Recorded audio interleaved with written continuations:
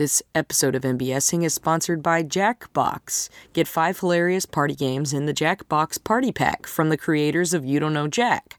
Now on Xbox One, PS3, PS4, Steam, and more. Go to jackboxgames.com for more info.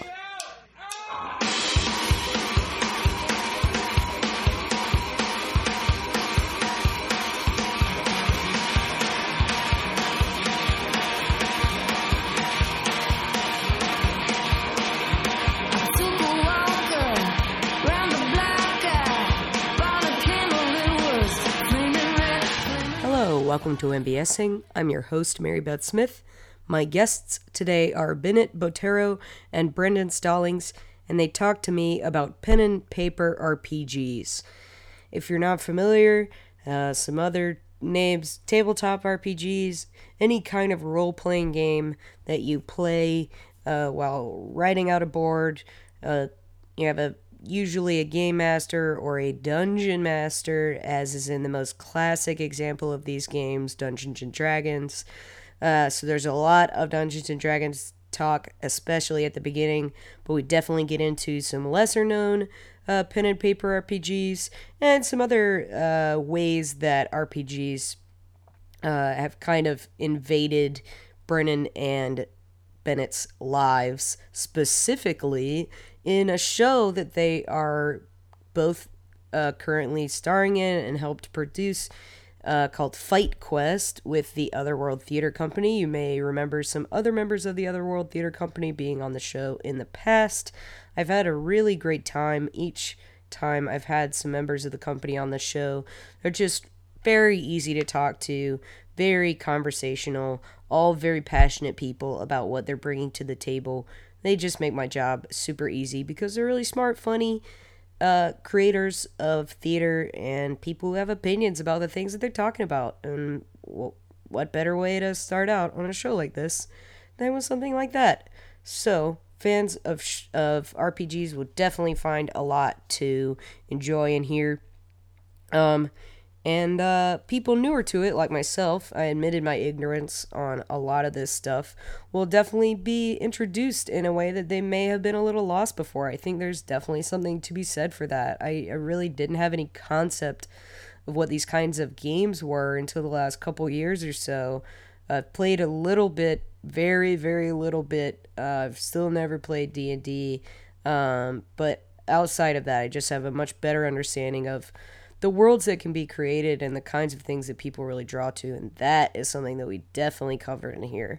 If you want to see Fight Quest, you have one more week to see it at the Public House Theater. If you're listening to this when the episode comes out, it's on May 22nd at 7 p.m. At the Public House. That's a Sunday.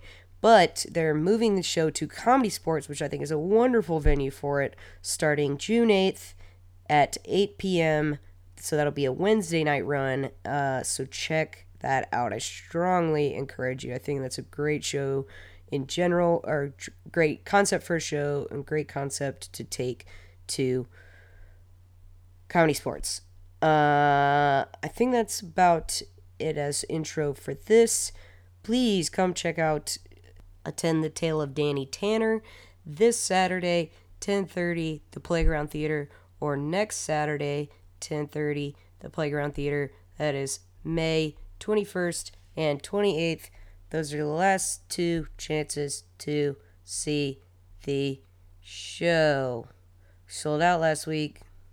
Hot ticket. What an asshole. But in all seriousness, it's a very fun show. I'm having a total blast with it. The cast is amazing. The music is great. If anything about the idea of Danny Tanner becoming a serial killer interests you and watching it in a musical form, then you should come watch that. Thursday nights, 9:30, the Fishbowl at the Annoyance Theater. That's every single Thursday. If you haven't seen that and you want to see an improv show in the city, I strongly encourage that to be the one you check out. MBSing is a part of the Chicago Podcast Co-op. I give One Shot Podcast and the Campaign Podcast some shout outs and a decent amount of love in this episode because they are podcasts that are part of the CPC that are recorded versions of nerds and improvisers and game designers, etc., all over Chicago playing RPGs. These two guys have been on those podcasts before, or on one of them before, One Shot, I believe. So if you think that these guys talking about these games sounds like a blast and you want to hear other people playing along, then check those out. Campaign specifically is a small group of Chicago improvisers playing through an ongoing role-playing game set in the Star Wars universe. It's hosted by Cat Cull. I mentioned James D'Amato a lot in the episode. He's the host of the One Shot podcast. The two of them together made this great game that's been fully funded on Kickstarter, but I'm sure they would love a continued support, called Noisy Person Cards. I talk about it more during the episode because I had a couple of mind-blowing revelations that NPC is an RPG term. Guys, it was a big day for me. It was a really big day for me. It's a big day for them that they got all funded. That's so cool. So support that if you hear a little more about it and think, man, that sounds like a great idea, because I think it is. I think that's it. I think one of the best, coolest things that came out of this is that Bennett and Brennan agreed that they feel like playing D&D made them a more empathetic person. Each one of them felt that way. That's awesome. That gameplay could make someone feel like they understand other people better. It really makes perfect sense in context. So that was a real joy for me to hear from them. And thank you also to Bennett's lovely girlfriend, Eliza Smith, who was in the studio while we were recording, but was totally respectable and, enjoyed the conversation, chimed in once or twice, but mostly was just there for support, and was really nice and sweet and fun to meet as well. So just to give her a little bitty shout out, thanks to all three of these folks. Please check out Fight Quest and all the other stuff that Otherworld Theater Company does, because they're really, really great folks, and enjoy the ep. My guests today are Bennett Botero and Brendan Stallings. Hello. Yay. Yeah, go ahead and introduce yourselves individually so people know which voice is which. Sure, this is Brendan Stallings. And this is Bennett Botero. Yeah. Yes. And we are here representing Otherworld Theater Company. Hell yeah. Chicago's only exclusively science fiction and fantasy theater company. What up? And I am the press and PR manager. I'm the dramaturge. Nice. Excellent. And I've had some other members of you guys' company on before, and it's always been a blast. Yes, Mary Kate and Maura. And I did another one with Mary Kate and Elliot Sowards and Dylan Schaefer with Mary Kate back again to talk Arnold Shakespeare, and that was totally delightful. When you guys did the Messina 3004, the dystopian, futuristic, post-apocalyptic retelling of Much Ado About Nothing. Yeah. I always want to add a space odyssey at the end of 3000. So many caveats. That was, Elliot made the joke and said it was a common one among the company that that you never wanted to do a show that was just Much Ado About Nothing in space. Yeah, we don't just want to like take shows and then just sort of put like a sci-fi or fantasy skin over them. Yeah, and then like, not change them. That's so transparent and And uninteresting. also gets done a lot. Yeah, they're just like, hey, here's this thing, but with a twist. Yeah. Although the cast got really into our backstory for Messina to the point where we decided that it was the post-apocalypse was because we were the people who were left behind, but the rich aristocracy left on a cruise vessel to Mars, which would be the setting for our A Mars Summer Night's Dream. Oh, boy. Where all the fairies would just be Martians. You got the season set for next year? Or nailed it. Well, funny you should say that, because our next show takes place on Mars. Mm-hmm. That's great. We're doing a devised adaptation of Princess of Mars. Cool. Which is what the movie John Carter of Mars is based on. We're making a show. We're turning that into a play and doing it in September. I saw John Carter on TV like years ago, and I remember thinking, I actually really like this movie. I wouldn't have minded seeing a sequel. Never got one. Yeah, they didn't like advertise it, or it was considered a pretty big flop. Yeah, like I don't think anyone other than me saw it. I'm not. Everyone Yeah, saw it was like, oh. Okay. I don't think it was critically panned though. Just nobody went to see it. I think they just didn't find their audience very well. Well, it's good to know that that's Yes. what's on deck. Ooh, but yeah. what you're working on now is called Fight Quest. Yes, indeed. Yes. Fight Quest. It is a choose your own adventure fight show, which means / RPG. it's kind of plays like an RPG. So the premise is we have this fantasy module called, you say it better than I do. The Bandits of Hollow Hill is our first campaign module. For those of you new to the world of role-playing games, a campaign module is a pre-made adventure, a story that's been written ahead of time, lacking just one crucial element to reach completion, and that element is a protagonist, which we pull out from the audience to be our player character, and then let them pick one of our 4 class avatars. Brendan here plays the monk. Yep. We also have a barbarian, a ranger and her wolf, and a rogue assassin. So the ranger is Mora, Mora, right? yep. Yeah. Mora Begale is the Begale. ranger. Kai Young, our fight director, is The wolf. her wolf. Awesome. They fight as a team. Awesome. And then we have we essentially have 4 scripts.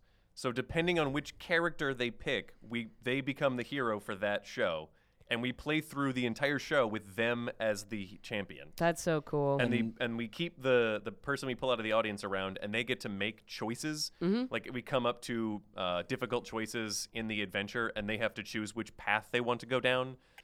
We have a big plush D4 that we use to do skill checks. That's great. So if you choose to do something difficult I or was complicated, imagining that you had to do some rolling. Like, how Yes. could you not? But The idea of it just being a big, instead of just using like a little box and a die, that's such no, a it's better about this. fix. It's about I don't know, like 6 to 8 inches across. Like a it's about head 16-inch sized. softball or It's something a like head that. sized die. it's a 4-sided die. The first time we did a fight quest period was for Fight Night. Fight Night 10. last August, and Brendan brought in his die from home. We're like, okay, well, we're gonna use that in this show Because I happened to own a big plush D4 from the comic book store I used to work at in Awesome. Oklahoma And when City. we were writing the next one, we were like, well, I'm just gonna write in a ton of stuff for the die. The die is amazing. You have to have elements of chance. It can't just be left or right. Yeah, especially if you introduce the idea that the audience member who is chosen as the hero is what kind of what you sculpt the show around. If it's kind of, I know that's like some people's hang up with long form improv is that as an audience member you give a suggestion and you like expect to be a little more involved than you actually end up being. So it's nice that there's some other elements built in there. They're pretty actively involved throughout the entire show. That's awesome. And we even encourage them and sort of try to get the audience as a whole involved. Yeah. Anytime they're not sure which to go, it becomes sort of Price is Writing, where it's like, Yeah, go to the should audience. we What do they think you should do? It's That's like, awesome. Be Pre-game, really come violent to or our show mercy. Yeah, pre-game, come to our show, get drinks in the theater, and then come inside and with a little restraint, which I, as the game master, will calm you down. But be as rowdy as you want when we ask you to. Like, shout out, yell at them for picking the wrong answer. Yeah, that's all great. That's great. I feel like that also takes I guess being an audience volunteer, you kind of know what you're getting yourself into. But sometimes people like clam up in that situation, and it's nice to have the audience on their side as well. It was great. One of the volunteers we had for our barbarian character kind of panicked a little bit through his name, because we asked them to name the character, and then for the barbarian specifically, they give him a title. The joke one we always had backstage was like, Justin the Well-Endowed. Right. But this one he gave Classic. This one he gave us Randall the Savage, not realizing that our barbarian is a huge WWE fan who just did Macho Man jokes the whole show. Yeah, he basically just became the macho. I didn't even realize it. Like, because I would not have. I didn't think that when you first said it, but we were joking. Randall Man, because I like making Macho Man Randall jokes too Savage. backstage with him, but That we makes sense. didn't realize it was Randall. I didn't realize it was Randall the Savage That until like the first scene when I was like, makes oh my god. a lot of sense. Yeah. And then the whole show took on a little bit of a wrestling twist, which is funny because You even called him out. I was going to say after one of our fights, I started just making up some nonsense and like challenged him to a rematch Next week. where I was like, next Sunday, That's same time, really 7 funny. o'clock, you and me, we're going to do this again. That's really funny. Which they did because you got the player character. Yeah, and then we just incidentally ended up having the same fight. That's great.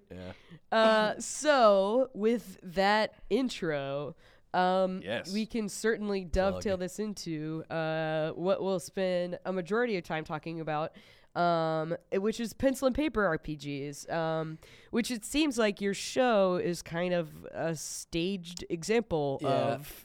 Heavily to a certain based extent. Originally, me and some Otherworld people tried to make a more improv Dungeons and Dragons game, which this took a lot of inspiration from because I'm a huge D&D nerd. It's okay. There's more of us than you think. Yeah. What's the origin of that love for both of you guys? I'm not entirely sure. I know 100%. I know why I wanted to play D&D because it was sort of existed when I was growing up in Legend. Like I didn't know anyone who played it, but it was the quintessential role-playing game. It was the only one I knew that existed.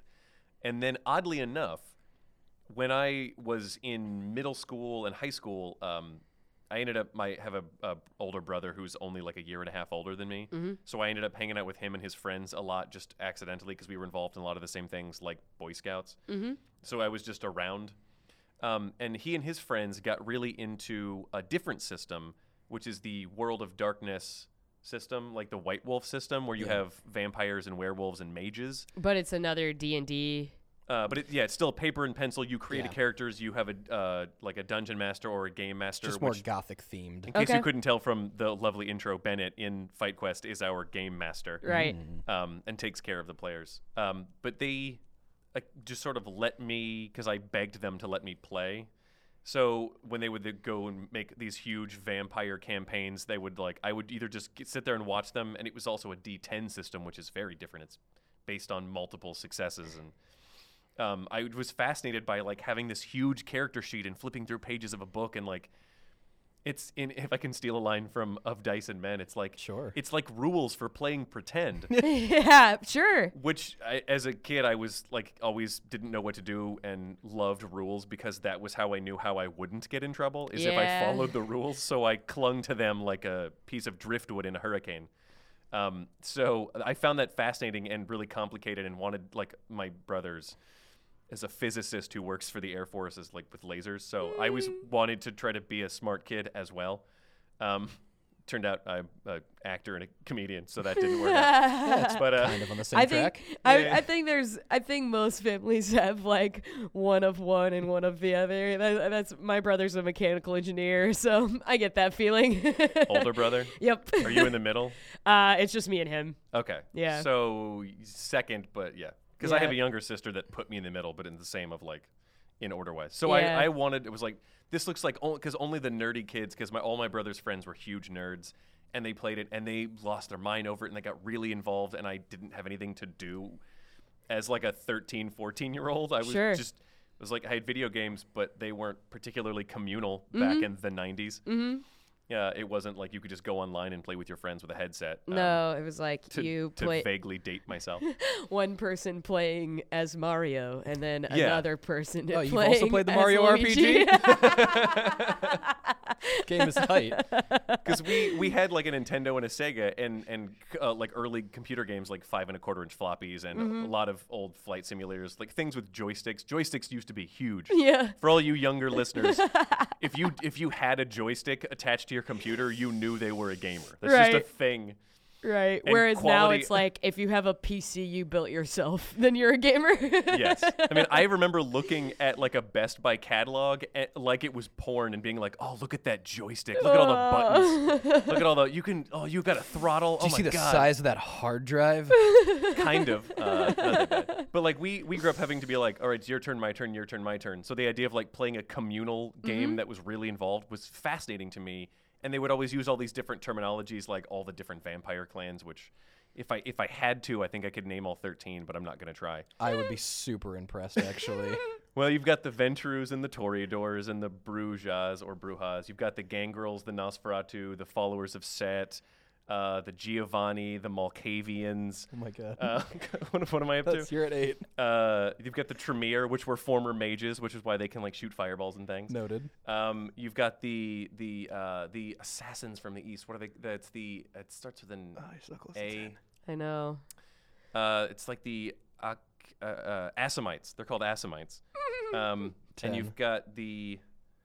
I think I'm missing one from the Camarilla was the group that actually like actively engaged with. I think I'm missing one. Impressed. I am too. What am I at right now? When's You're the at last 11. time you actually played 11. this game? Has it been since you were like a kid? I used to. Well, I had this.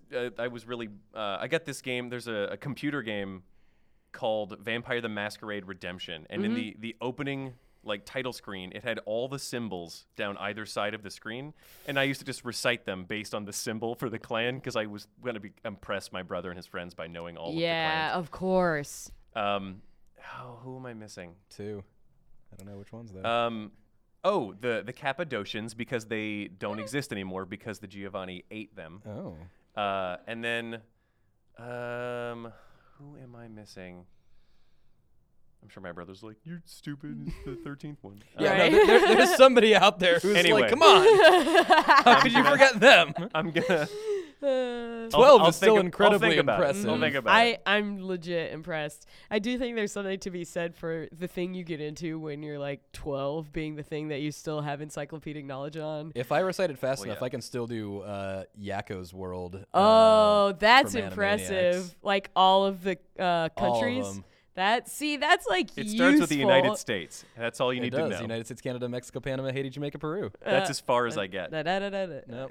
I can. By the way, I can Rob do the Paulson whole can thing. still do that at the Yeah, top of a hat. I'm always super He does it impressed. at that cons all the time. I 'cause heard people him do make it on the Nerdist, and I was like, "This is the best." And what's He's what's such an- a good sport about it too, it's- because you'd think any other voice actor would be like, "I'm sorry, I'm not gonna gonna do that." yeah, and I'm not gonna he do that. seems like that whole episode of him on the Nerdist, like he just seems like the He's so most cool. cordial, happy, like fun, up for it dude. It's That's not kinda how I impressive feel that he about all can voice do it actors. still, because I can do it still. He can do it slowly. Like Oh, he can do it yeah. word by like country by country. Knows exactly what's. I bet if you gave him a map, he could point out each one In order. in order. I because I learned it in 3rd grade for South Carolina history class, know all of the South Carolina counties in alphabetical order. See, there are that's 46. impressive because, I mean, knowing vampire clans is useless knowledge, but counties But, is like, useless. Yeah, like I mean, it's more useful in a real world setting, but Yeah. like, who knows all the counties? and in a state I don't live in anymore. Yeah. If you had never lived there, I would be even more That impressed. would be like, why is that taking up space in your brain? You don't get to decide what takes up space. So what's the origin story for you, Bennett? So I was always a kid with an overactive imagination. I have many things that I call headcanons, which is a different term for normal people, but for me it just means the daydreams I frequently go through. You gave me that term, and I absolutely love it. And I think it's a term we should convince everyone to use. Everyone I should like use that a lot, headcanons. too. Headcanon is anything that you have decided is reality in your head. Yeah. I love it. When I got to high school, I met these, because I moved to high school where I met Eliza Smith, who's my girlfriend right now. She's also here with us. I'm glad someone called on the elephant in the room. Called it out. Don't call her an elephant. But no below us pun were these intended. two twins, the Wascos, Chris and Nick, who You're making this up. I am not. This sounds like you're Chris writing a and TV Nick show. Wasco. 100% Chris and Nick Wasco. Sounds like a Bob's Burgers episode. They had a bunch of D&D books in their room, and I remember seeing it and just being like, I've always wanted to learn how to play Dungeons & Dragons. This other kid, Gus, I don't remember his last name, but he was a couple years older than us, and he was hilarious, and he kept talking about like some big D&D things that he would do, and I always wanted to play. But the Wascos wouldn't teach me because they didn't want to lend me their books because they Jerks. thought it would take too long, and they were kind of sensitive about it. So for a while, I just had to like daydream from afar until senior year. And in our high school, in senior year, instead of doing a gym class, you do a dance class run by this big Italian man. What was his name? Santangeli, I want to say, or is that somebody else? Mr. Santangeli. Santangeli. Mr. Santangeli. Again, making this up. Nope, 100%. Again, sounds like a Bob's Burgers character. It does. we were in his class, and I was in it with a kid named Rob Fiore, who was our football captain, lacrosse captain, and one of our wrestling stars. Oh my And god. clearly taught government or history, right? I don't think or so. health. Rob was just in our grade. He came in one day and announced to the class before we started that his online group had quit on him, and he's looking to keep playing, so he doesn't know if anyone has ever played or wants to learn how to play Dungeons & Dragons. Oh my And god. the entire class laughed at him, and for the rest of the term, Santangeli called him D&D. But I was like, I'll play. Fuck it. Yes. I've always wanted to That's learn. crazy. So he came in the next What day with like fun. 3 books and was like, these are what you got to learn. I think you'd be a really good bard, but here's some other classes you might enjoy. And I That's so made How sweet of him to Lovely. just put you into it like that and make you not have to do the overhead of learning a whole system. he asked if I knew anyone else, so I brought in Chris and Nick. And But see, like, fuck every- Chris and Nick, because it took the guy who, like, no one would have expected to be playing I that know. game Which- to teach you how to which play is it. amazing. Rob, That's awesome. wherever you are, we haven't talked since high school, but I always think back on you fondly. That's so lovely. also, I think every D&D group has a Chris and a Nick. yeah, Yeah, but right? We The most common D&D names. right. I made an 18th level character that was horrible looking back on it, but for the time I thought it was 18th level? awesome. Yeah, that's You what started with that's an what he 18th wanted level? to start off with was Oh, 18th boy. level. In case, for all you lay people, level 20 is epic level where you have to get a different book because you can fight gods. No. 21 is epic. It's you're 1 right, through right. 20. Yeah, but yes, yes, starting over. for kids out there Yes. wanting to start on D&D, don't start at 18th level. Start No. at first level. If you've played games before, start at maybe 3rd level. Don't start at 18th level. You don't know what you're doing. Jesus. That's like But starting I any remember- video game in 30 I remember hours struggling into it. to make the Right. first character, and he was horribly underpowered. But I illegally downloaded, because I was a senior in high school, all of the 3.5 books. At the time, there were a ton, because 4th edition was about to come out. I didn't know this, but they were about to like announce it soon, and it was going to come out real soon. And I bookstrabated the crap out of them. Bookstrabating, for you that do not So know. another reference to Of Dice and Men. But bookstrabating is when you read specifically gaming books to just like ponder the possibilities and maybe like think up a cool character design or a future campaign idea or just to enjoy the flavor. There's I assume, well, I guess I shouldn't, but there's a sports term of roster baiting, There you which go. is like preseason is yes. the discussion of sports fans thinking of like Yeah. who will make the Fantasy football Basically is still just fantasy. obsessing over the imaginary possibilities of enjoying a thing that will happen in the future. Yes, and my brother is Yeah. a massive roster baiter. I only played one game with Rob. It's a weird thing to but say about your then- brother on a podcast. now that Chris and Nick knew I knew how to play, then they started their own campaign. So it was, I think Chris was the first game dungeon master, and then it was me, Nick, their sister Renee, our friend Talbot Eckweiler, our friend Deirdre Lewis, and I think Jared Emanuel played too, and we played like 2 or 3 games, but I didn't actually get to play a lot of it until I got to college, where I still couldn't get people to last for more than a day, so I started playing forum post-by-post games. Yeah, Where I sure. learned how to play most of my obscure ones. Which is what Rob was referring to, Which is what that Rob was referring people had to. built on him, right? Yeah, although I think he might have just played like Skype-based games. I never actually got the Wow. story from him, but Wow. but once I got to college, I met this kid Keanonical, who we tried so hard to get an ongoing campaign, to the point that in senior year I told a friend I would do his film project, and he was like, "Great, we're meeting Tuesdays." And then Kean texted me like that night. I finally found a D&D campaign. We meet Tuesdays, and I called my friend up and canceled the film No. so I could play D&D. At least it was same day. You He was know? game- And that He- was clearly the last I- time you've canceled plans to play D&D. Yes, of course. The only reason I canceled my friend was because he's like, "Would you mind playing this like really bit part?" And I was like, "I guess." Sure. And I went in for like 2 days, and then I got this other thing, and I was like, "No, I'm playing D&D," which lasted for 3 years. Hey, there you go. Yeah, it's That's a long campaign. It still kind of is ongoing. I'll probably play again this Tuesday. With And that then- same group? With that same That's group. awesome. Same character? No, we played. I played 2 characters in our 4th edition game, and then we played a couple 5th edition. Now I'm playing a character called Thomas the Cursed, who is a necromancer with very poor social skills. How many of them have good social skills? Necromancers, I mean. I don't know. That's a good question. I mean, they make their own friends, so. Right? Thomas's whole thing is he's like, he's kind of like if a necromancer was ever homeschooled. He calls all his skeletons Chesters, and boy. the church he was raised in used to force feed him truth serums because they thought he was a demon spawn, and now he's addicted to the truth. Oh my gosh. So he And raising the dead. I've got a sweet hookup that my DM introduced me to. This fairy named Jizz, who gives me some leaves from the Feywild that the truth serum are made of, and he chews them like chewing tobacco. Oh my gosh. You choose Fey leaves? He chews Fey leaves. I write them as weird. truth leaves on my sheet. Of course. But Thomas is great. I really enjoy playing him. So the different editions are all like every time a new edition comes out, new books come out of Yes. Yeah. Because they campaigns? tweak.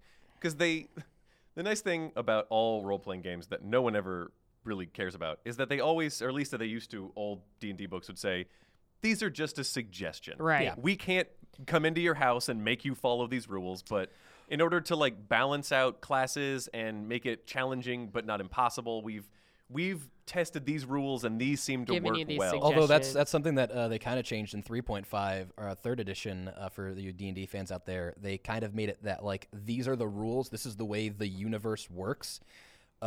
In an idea that it could make everybody more connected to how the mechanics of the world work. Mm-hmm. The problem is this created people who we called rules lawyers who would argue incessantly with the dungeon masters about like, that's actually not the way this works. This is the way this works in the rule book, so technically my character can do this. Right. So in recent editions, including this most current one, 5th edition, that I'm a big fan of, they put in like big bold letters like, the dungeon master is the final call. That's if he great. says Yeah. this is the way the rules work, even if it's not the way we wrote them down, the way he says goes. Just That's really go with it. interesting. To So- empower them. But that's so- after years of long-winded D&D arguments over minutia.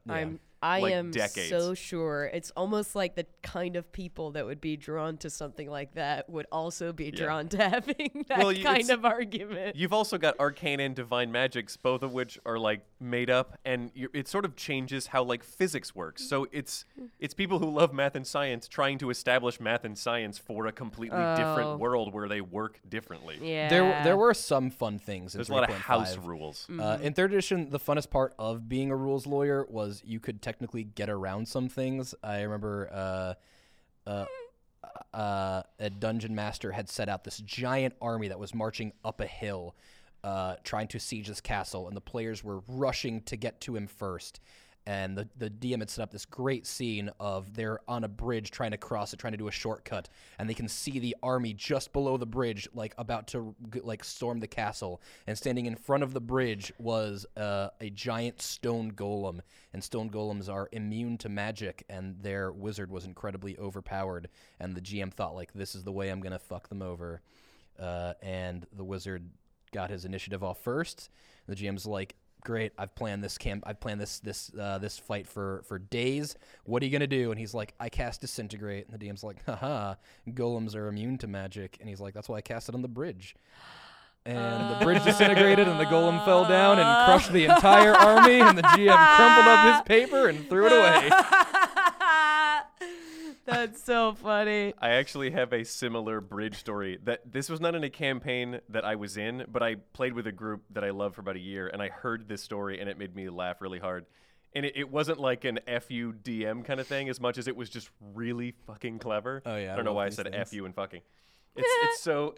Really? It's like the other day when we had that conversation. Oh, It's yeah, like, what was it? It's effing fucked up. It's fucked up. We were talking to someone who said it's really effing fucked up, and we all laughed. And they didn't mean to do that on purpose.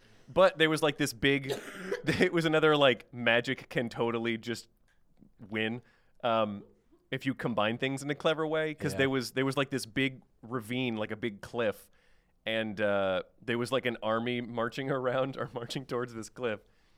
And they cast an illusion that there was a bridge, and then they cast Cone of Silence over the bridge.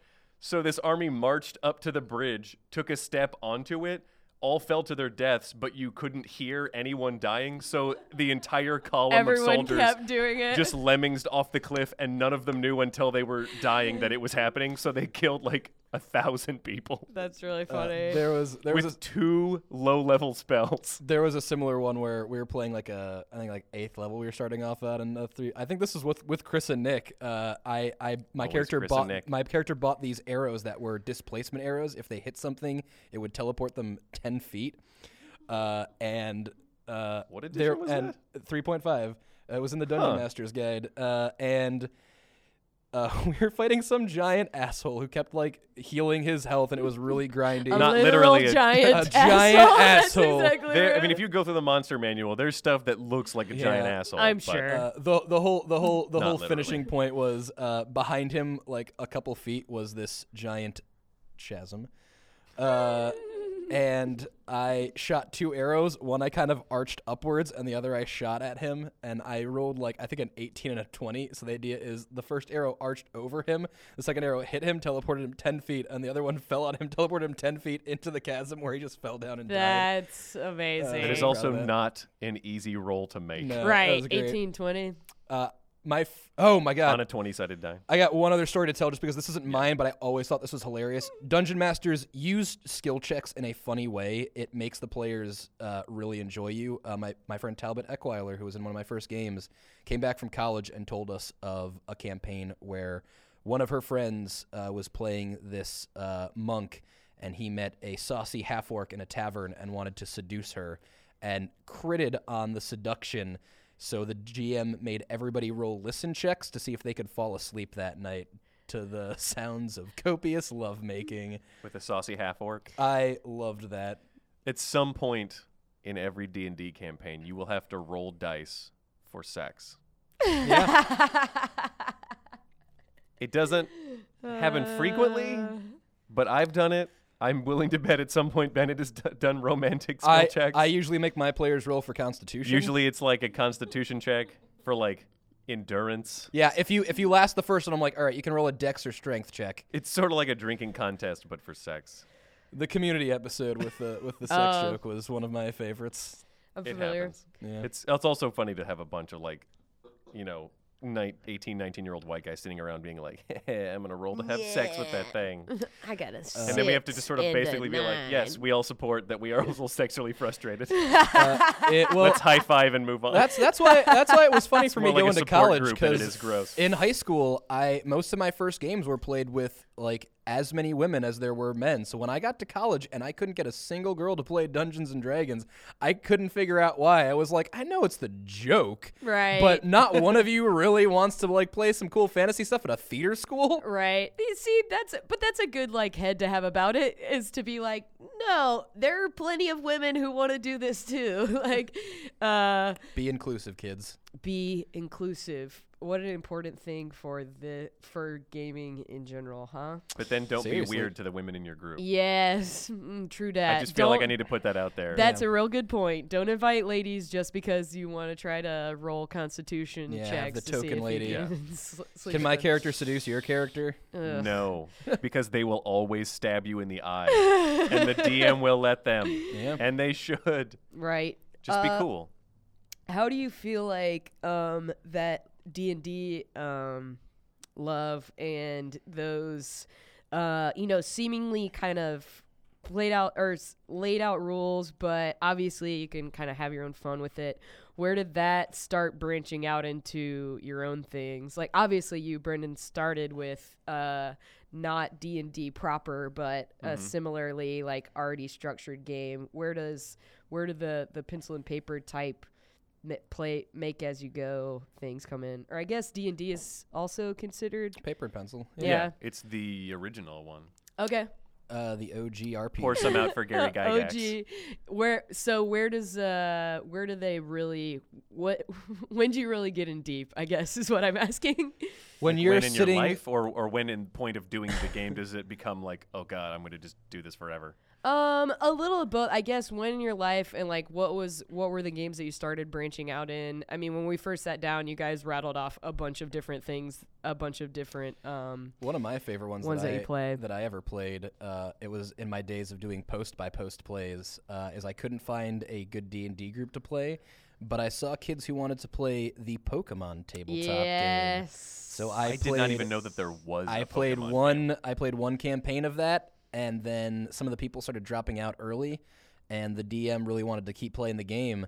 And I was really into it, and I've always had my idea of what I would do if I got to, like, reboot Pokemon. So I wrote my own campaign based off the first Red and Blue games. Which are amazing. Did an ongoing campaign, and it was the most rewarding moment of my life because it was the first time I ever got to like be a DM. Cool. And I wrote a scene for this kid who had his whole backstory was that he hated his dad. His dad was a dick, and he hated his dad because that's what you do when you're an angsty Pokemon master is you hate your dad. Sure. And I wrote a scene of him listening over the phone as his dad was caught in the Pokemon wilds because my game was a little bit post-apocalyptic. And he listened to he listened to his dad. He listened to his dad explain. His whole thing was he like Pokemon in this world are still kind of like a scary thing. In my years ago, like something happened and Pokemon were just released, and for 3 years. The elements just went wild, and people were basically trapped in their home because outside was just a raging storm of everything. Right. And if you went in tall grass, no, you were were dead. not going to avoid a Pokemon. So like a Pokemon purge? About like a year ago, things started quieting down, but people started leaving their houses, and it was just overgrowth everywhere. It's my explanation for why the whole Pokemon world is just like towns and forests. Yeah. And his whole thing was like he had a Pokemon when he was a kid, or he like befriended one, and the whole world was afraid of them. But he was like, "No, Pokemon are cool." And his dad saw him and snapped its neck. That was like a Nidoran. And so he was like, "That's why I hate my dad." So I set up a scene where he's listening to his dad die over a radio, and his dad gives him this whole backstory about how his mother was killed by Pokemon, and he knows that the kid hates him now, but he couldn't stand it because when he saw him with that Pokemon, he just snapped. He couldn't lose his kid too. Literally. So he went and he killed the thing, and he knows that his son hates him now, and he doesn't care because this is a tough world, and you have to be tough for that. And if this taught him anything, he hopes that that's going to be okay. And the kid came up to me afterward and was like, I cried. Like, he sent me, he PM'd me a message. This was by post, and he was like, that was the most incredible thing I think I've ever had done with like a character plot. And that was the moment where I was like, storytelling's awesome. That's so cool. So, are you and your dad cool? No. Bennett? We're really on bad terms. No, I love my dad. The next game really needs to be Pokepocalypse. Pokepocalypse. That's amazing. Or it's like Adventure Time. It's secretly the future. But that's when it clicked to me that as fun as it is to make characters based on the mechanics of the game, the fun part about role-playing games is they're story-based games. Currently on our Tuesday group, it's the same group. We've lost a couple people, so we've brought in some new kids. And I saw the two new ones really bogged down in their sheet. Like, I see this a lot with new players in role-playing games where they're trying to look exactly what their character can do mechanically. And that's when I kind of had the realization for Thomas that, like, I put his sheet down and I started just doing absurd things. I started, now whenever he makes an intelligence check, he somehow builds a clock and then smashes it. and the clock answers him something. And we joke, like, the higher the roll, the more, like, intricate the clock. So when he rolls, like, a nat 20, he makes, like, a futuristic iWatch and then just, like, smacks it on the table. And then a dying Siri gives him information. Yeah, basically, yes. And they started, like, laughing at that stuff, and that's where I met the fairy jizz and started eating, like, the truth leaves and started putting, like, a lot of story-based elements into it and trying to teach them that, like, yeah, a lot of D&D is like math and rolling and fighting monsters, but it doesn't have to be. The game can be whatever you make it to be. But that, yeah, you don't, it definitely helps if you think of it like you don't start with the math. You just have it there so that you can use it when you want to do something. Yeah. So if I don't know if you say this directly to new players, but it's sort of like, you know, you have an idea of what kind of character are, vague idea of what your abilities are, you know, what your equipment is. you tell me what you want to do, and then we'll look at your sheet and see how that happens. That is, in my very limited experience with RPGs of this nature, I think that's great advice, because I was definitely, the first time I played, going like, but what can I do? You know, like I think there was a disconnect between but you can do anything, you know, and but here's the 20 skills that you have very specific points in. Right, exactly. So and it's hard, I know, because as fun as story elements are, you will always fight monsters in D&D. Usually, like you can totally do campaigns where it's all like political, like the South kind of Westeros style campaigns. But typically in D&D, you will fight monsters at some point, and it's hard when you see one player rolling like a ton of die, doing a bunch of damage, and you're like, okay, can I shoot it? Oh, I missed, and players get like really depressed by that stuff. Right. That rolls. was my action. just like a simple thing that didn't work, and then we move on. Or that's why I tell new players that you probably want to stay away from magic users, or if you do, I tell them like just do fucking shoot 'em up ones. Just do ones that do like fireball and stuff like that. Because, Point and click evocation. Because stuff.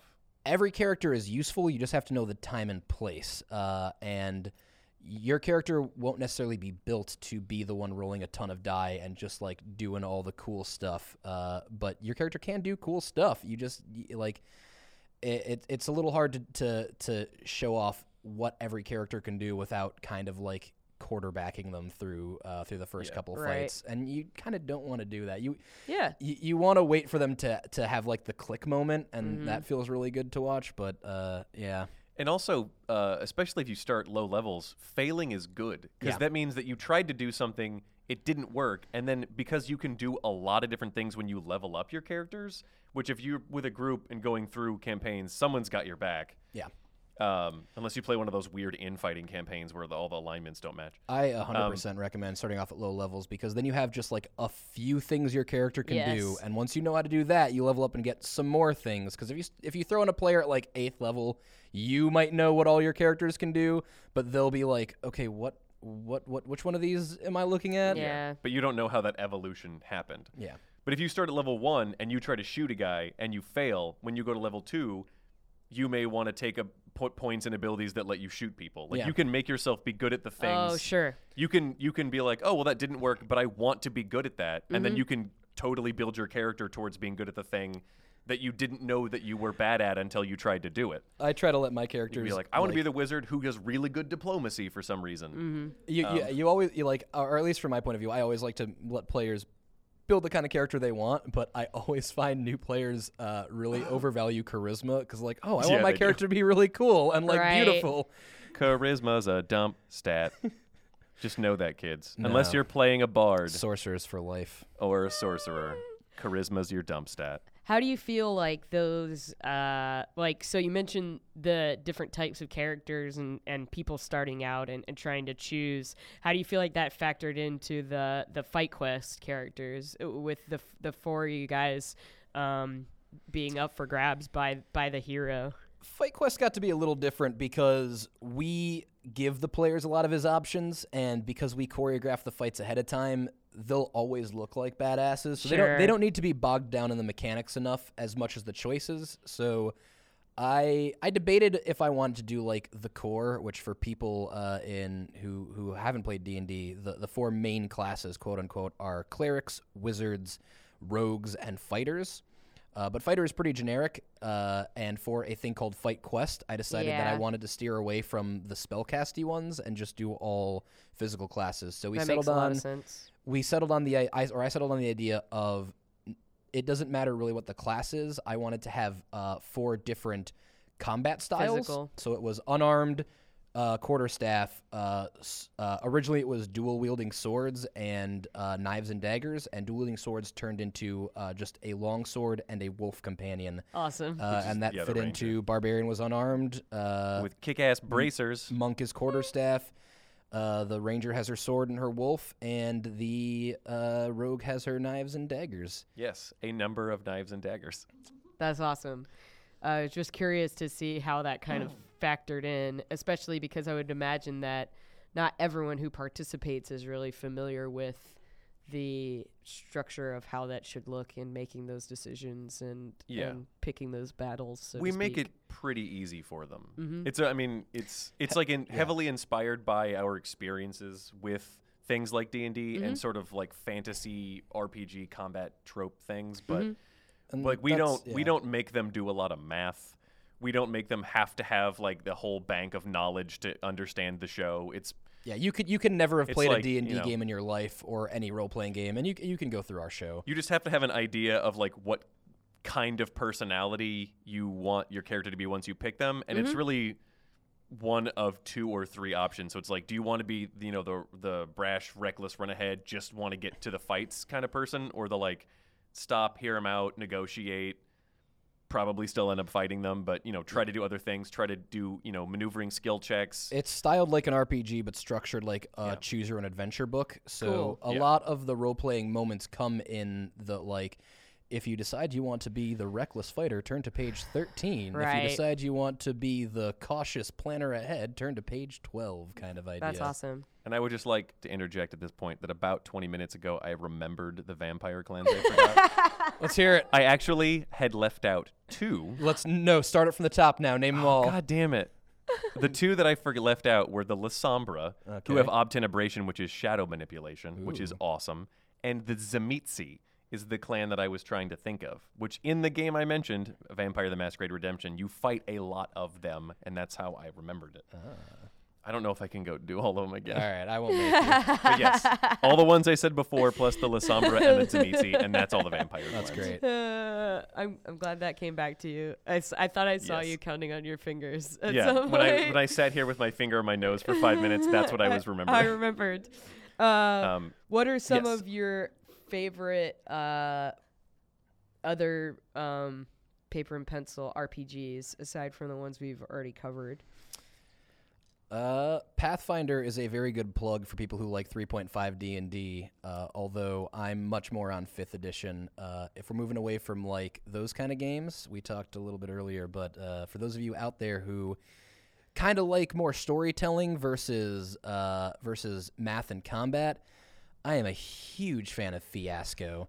Fiasco is a Coen Brothers styled role-playing game that is just supposed to turn out horribly for you. Right, yeah. Like, you make a character and you know it's going to end in disaster, which is hilarious because the first time I played the game, knowing that ahead of time, I decided I wanted to make an asshole to watch his life fall apart around him, and instead, he was the only one who got a happy ending. Classic Cobros. Yeah, Fiasco. I've only heard about this game. I've never actually played it. Yeah, same.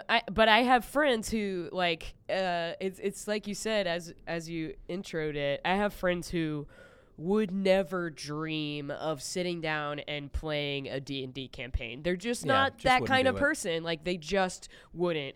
And the first time I talked to them after they played Fiasco with our mutual friend and past guest of MBSing, Mike Migdal, they came back to my apartment and were just like, oh my God, you have to play this game. It's so much fun. And it blew my mind. It does. I was just so surprised that a game that incorporated the same like concepts or general structures was something that they could get that into. So I think that's probably a testament to both Fiasco and Mike for being able. Yeah, you did a little shout out, but big shout out to Mike Migdal for introducing me to Fiasco. Fiasco is a ton of fun. Yeah. And they have a ton of like fan made covers for it. I think in the book itself there's like 4 settings you can play in, and it's like suburbia, Wild West, some like Arctic research lab, and the 4th one is like a southern town, a very like Raising Arizona. kind of setting, and but online there's a bunch of cool ones. I found like a slasher cover called Return to Camp Death that I really liked. Cool. Are you just all supposed to die? The idea is it's like Friday the 13th, the sequel. Last year there was a big massacre, and now all these people are returning to camp. And you could be like a new person or somebody who like survived the tragedies before. Don't be the first person to do it. The first people to do it always die. There's another one I found that's kind of like superheroes and supervillains that was pretty fun. fun. I'm sure they're just like blowing up now. Oh I feel my like it's God. one of those things that's gaining a lot of popularity. It's great. And there was Superhero Fiasco setting or Mutants and Masterminds? Fiasco setting. Okay. But Mutants and Masterminds is another great game. Although I think it's better for building characters than it is for playing through, because it's got a lot of stuff for how to build characters. And it was one of the first settings I ever found past D&D where I was like, oh my God, this is so vastly different and interesting. And I won't go into the settings of Mutants and Masterminds, but if you've played role-playing games before, look it superhero up. D&D. Yeah. It's a paper and pencil game where you create a superheroes and a superhero team Cool. essentially and fight whatever you want. It's like Sentinels of the Multiverse is to Kind of. magic-ish, and then Yeah. this is to D&D. You make your own hero and you fight with it. Yeah, it's like a very involved paper and pencil version of Sentinels, which is a great game. I love I bought Sentinels. too many expansions of I Sentinels. never win 'cause Sentinels, I but I don't love play it. it often enough. But yeah, you're talking about Fiasco. Fiasco's great. They had a sequel to it where they gave like a couple other examples of. I think the sequel book is less like more stuff to do and more like less stuff to do and more how to play, like how to go through a story based game. Mm-hmm. But they gave 4 other settings which were like a prom. I think named like Fiasco High or something. That sounds great. A title called Regina's Wedding. I think like an outer space one. I think like Mission to Saturn or something like that. And I don't think I remember what the 4th one was, but man, I looked up all the like kind of supplement material as soon as I played my first game of Fiasco. The Coen brothers have to be aware of it on some level. No idea, honestly. Yeah, Probably, I would hopefully. think that they would. Yeah, I would think that they would be super on board. It just seems like I'd love to watch them play a game. that would be. Can you imagine? Oh, Fiasco? That would be Like, The I've- Coen brothers Fiasco. play a game of I've always wanted to see a celebrity D&D game once I found out like Stephen Colbert and Vin Diesel Mm-hmm. and like Patton Vin Oswalt Diesel. and Robin Yeah. Williams. All these people Well, play D&D. yeah, like Patton and Brian Posehn. Oh my God, do I a would lot of pay stuff on so like much money to play D&D with Brian Posehn and that. Patton Oswalt. That would be like I Jesus believe it's Brian Christ. Posehn's show. It's just called Nerd Poker. That's a podcast Nice. of them playing games. So I'm sure if you looked up Nerd Poker, you would find some combinations of people that would be like, "Yay! This is what I wanted, but I want to play with them too." Yeah. It's like the only reason I want to be a celebrity is so I could be on celebrity shows where I just get to hang out with other celebrities. Where they're your peers instead of the people that Yeah. you look up to. Well, I don't have to. I can. They can be like, I loved you in that movie, so that I have free reign to be like, I loved you look, in I'm a that huge movie. fanboy of all you guys. Yeah, right. So I could be on somewhat equal footing. Sure. Sure. I But get if, that. I have not played Fiasco, and you mentioned that people who the idea of sitting and playing on a D&D game of them is like mentally abhorrent. Mm-hmm. Do you think that's because, as I hear it, Fiasco is sort of more like you make like a dumb character and you're expected to have it go horribly, so you can just not really care. You can just sort of run into it recklessly and not have to do math. And the idea of Fiasco is you less build your character and more make your character based off the relations you have to the people sitting next to you. Oh, that's right. You have 2 postcards in between every player at the table, and you go around the room assigning relationships to people. And you can either do a relationship between you and the person next to you, or 2 people at the table. And there's like broad categories and then subcategories of them, and you go through the like pre-round establishing what everybody's relationship to each other is and what things they have in common, either a location, an object, or a need they both share. And then once you have all of that, you decide what your character is based off of what you have and go into it. So there's kind of built-in incentives already just based off like, I have wants and needs, and I can't wait to see how my character tries to get them. I they kind think of give them to you. Yeah. I do think it's more of a simplification. I really think that would Like be the biggest D&D for people roadblock. with shorter attention spans. Yes, seriously, because one of the people that I'm talking about, that's the biggest hang up is like it's impossible to she likes playing games and I like playing games with her, but the attention span problem of like learning how to play the game is a big roadblock. So I think Fiasco going like, okay, you feel this way about this person, and like what you just described was just quick enough to pick up on and be able to play play with, whereas most, in my experience, of Role-playing your games. more traditional RPGs are a decent amount of setup, rolling lot for of your setup. characters. Oh, and- the first hour is just character And creation. see, if you start a new campaign. back in the 3.5 days, And it that's would take the like best the whole part. day. Oh, you're just sitting there like, I got to roll for my stats, and you're like, oh crap, I rolled, because if you roll for something, just 15 minutes just to get your 6 Right. stats, which is like the tiniest part of your character And there's sheet. like and I loved it. there's so much like little things you have to do. Like Guess I have 3.5 an 11 third intelligence. edition was awful just because you'd be like, great, you want to join my campaign?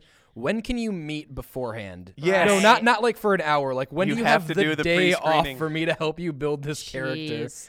Have to That have is your characters so- in hand when you sit I down. will What say a though. huge roadblock to playing a game. Oh yeah, use pre-made characters, kids. Just jumping in. Although I will say, Yes. Fiasco I think is less like D&D for low attention spans and more like here's like a commutative storytelling game. Similar to another game called Dread, which is very fun. It's a horror slasher game similar to Fiasco, but the only rule is it uses a Jenga tower, and every time you do an action, you pull a thing out, and when the tower falls, whoever pulled out that piece dies. That's so it gets really amazing. tense.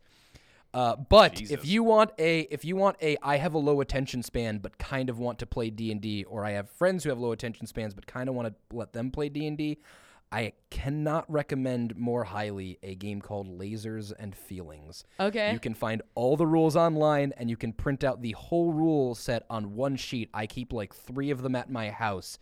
Lasers and Feelings is Go on. the greatest easy game. You pick. I can look up the rules now. I hope it's really not self-explanatory. I'm But actually relatively familiar because friends of the Nerdologues, you guys might be aware of, James D'Amato has a podcast called One Shot. Yep, I played it. Yeah, I Peaches first and played it Hot on them. Sauce. Yeah, yes. He and had us I've on. listened to at least one episode, if not a couple, where he played Lasers and Feelings with the people from Improvised Star Trek. Nice.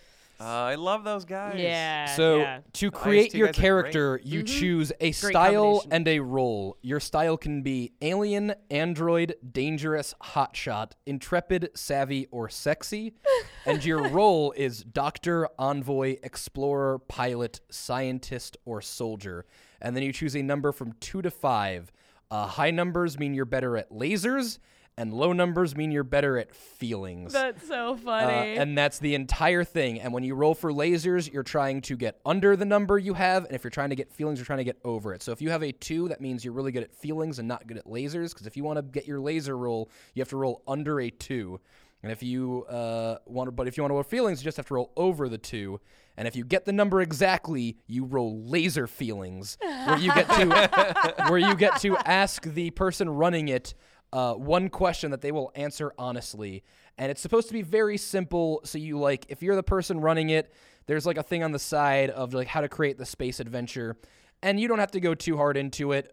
Make a very simple concept for it, and then just let them go through it in one quick campaign session that can last anywhere from like an hour to 3 hours, depending on how hard you want to go into it. But I've had so much fun playing this, to the point that whenever one of my players, I have a Monday night game that's been going on for 2 years of now. Lasers and Feelings? No, just in of general. new people. First, it was just a board game night, and then it turned into people who have never played D&D who wanted to play D&D. Cool. So they finished their first campaign back in December or maybe early November. Did they all die? And they didn't. They won. Yay. And now they're in their second campaign, and I'm very proud of them. But I've played Lasers and Feelings with them a lot, and whenever we have somebody missing, they will ask, "Can we play Lasers and Feelings?" Then Oh, that's great. Lasers and Feelings is great. Did you ever have a moment teaching them to play D&D where the first person felt comfortable enough to challenge you on a rules issue, and you were like, Aw. they know the rules well enough to debate the fine points? Still no. All of my I players feel like are that'd be a real- very proud papa moment. All of my Right. players are very new. someone and goes, they just "Well, kinda, actually," ask and you me just if go, they Play can do along. things. Yeah. And because they're all new, I let them get away with a no, lot of it's Sure. masterworked. No. Gannon Reedy was actually the Nice. most experienced player in it, Mike Migdal's roommate, and he had a character named Bullrock Cumbringer. of the clan come The bringer. funny thing is that I think that Mike has like mentioned that character name around me before, because that's just Mike is He's infamous. such a like I feel like you'd know if you heard that. a silly little oddball. Yeah, and like it's such a specific character that he'll throw things like that around. One other thing I wanted to mention before we moved away from the lasers and feelings conversation is that James and Kat of One Shot and Campaign, those other shows, made a card game not dissimilar to Utter Nonsense, if you're familiar, but it's basically Utter Nonsense is just like you get an accent and then each person, like it's the same construct as Cards Against Humanity, where each person has a deck of sayings and you have to play the saying and say and use the accent to that the like common accent for everyone. So you're trying to choose the funniest saying in that accent. So they're like, they have not been covert about the fact that they basically ripped off that construct, but their game is called Noisy Person Cards. And the goal of the game is to help people get better at RPG character voices. So like nice. all the instead of like accents or the black card, quote unquote, in Cards Against Humanity, it's like alien or cat person or anything that you might encounter in the wide world of RPGs. That's sweet. And then a bunch of sayings also that you might encounter in the wide world of RPGs. And I thought that was such a like, I told James this morning because I actually saw him at another show, that I was like, you know what? That's a really noble cause. Like, that's so cool to be people who are very used to, performing on mic,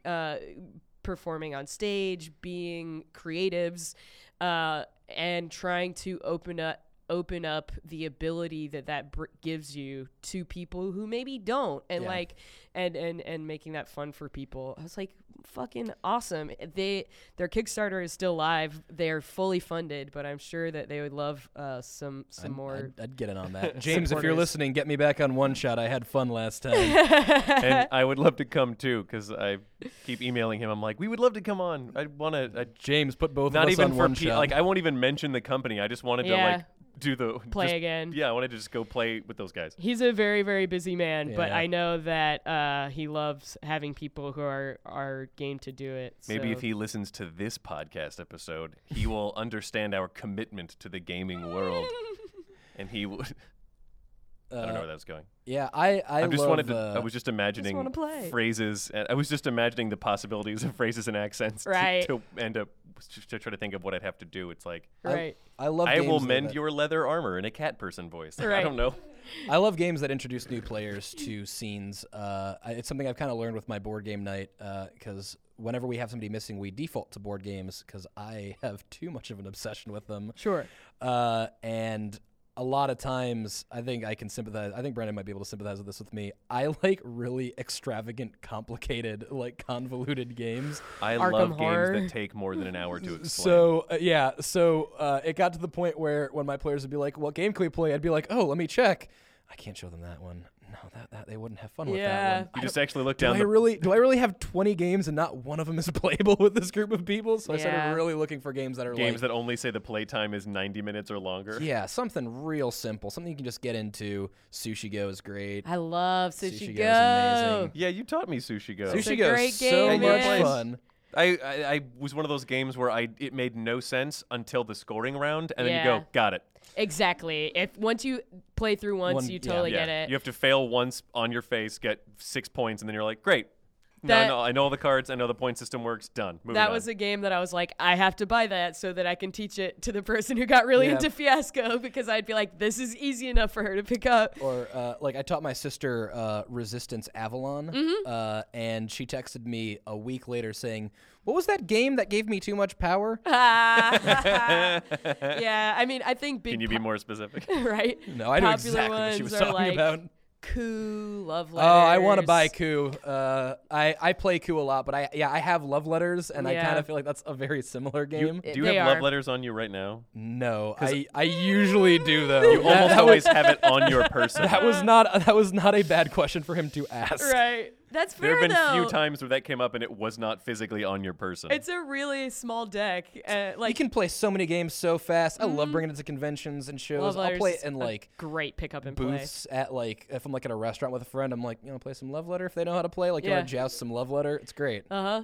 Mm-hmm. It's the Yeah. new regular deck of cards. Yeah, You're not wrong. I have. We think we're ever going to come back to that where people just start inventing new games for a regular deck of cards again, other than drinking games. I feel like that's why people have decks of cards now, is for drinking games. I True loved. Or is it we just got tired of the pictures and just invented games with our own artwork? Yeah. When I was a kid and I got my first tarot card deck when I started doing readings in like middle school, I loved the kind of trivia behind it of learning how that translated to the deck of playing cards we have now, where I think it's sticks became clubs, swords became spades, cups became hearts. Oh, yeah. And, That makes sense. I think the last one is like coins became diamonds, obviously. Right. That's interesting. Yeah. The thing is, like, most of these pick up and play games, like, could be pulled off with a regular deck of cards. Yeah. You know what I mean? Like, I think before my boyfriend bought a copy of Coup, he, like, made one with a deck of cards and was just like, kings mean this, queens Sure. mean this. Throwing it out there, totally nothing to do with the studio we're in, but one of my favorite things about Cards Against Humanity originally was that you could print it out if you wanted to. Hell yeah. I mean, Literally, it's just words on paper. Free to play, yeah. it's amazing. They are still to this day, like, shocked that they are a successful business. They've been giving away their game for free since they made it. Mild curiosity to the people who are here, what is your favorite white card in Cards Against Humanity off the top of your head? Because I know mine immediately. What was that? Windmill Full of Corpses is hers. From Okay. Eliza's. I haven't played it enough to memorize I any like of the two cards. midgets shitting into a bucket. Mine is 10,000 volts straight to the nipples. Are they aware of the fact that they have effectively ruined the game Apples to Apples? Oh, yeah, Oh, just yeah. destroyed it. Forever. Nobody wants to play that game again. Because Yeah. I played Apples to Apples in college and was like, this is so much fun. And then the first time I played Cards Against Humanity, I was like, I can never go back. Oh, it's too this is boring. A better version of that game. It's what the game always was meant to be. It was weird too though, because I played so much of that game in high school because theater kids, that like I got sick of it real fast because I was a big board game fan, but that's the only game anyone course. ever wanted to play. It's also not really a game like- as much as an activity. yeah. with Yes. cards. So every very party when true. somebody would be like, "Do you guys want to play Apples and Apples?" I'd be like, "I fucking guess." If you want to play Yeah. a game that is designed that you can just leave whenever you want and it doesn't matter. Yeah, I mean, and I know there are plenty of people who feel that way about Cards Against Humanity Yeah. at this point. For like, some and reason, It's who's just to a blame them? funnier, cleverer version of Right. Apples to Apples. For some reason though, I don't like Cards Against Humanity is just vulgar enough that, that it like has replay value for you. a couple Christmases ago, I played it with my mom, an aunt, like an aunt through marriage, and maybe just a different aunt. And I had to explain to them what bukkake was. I feel like that's the most explained card. Yeah.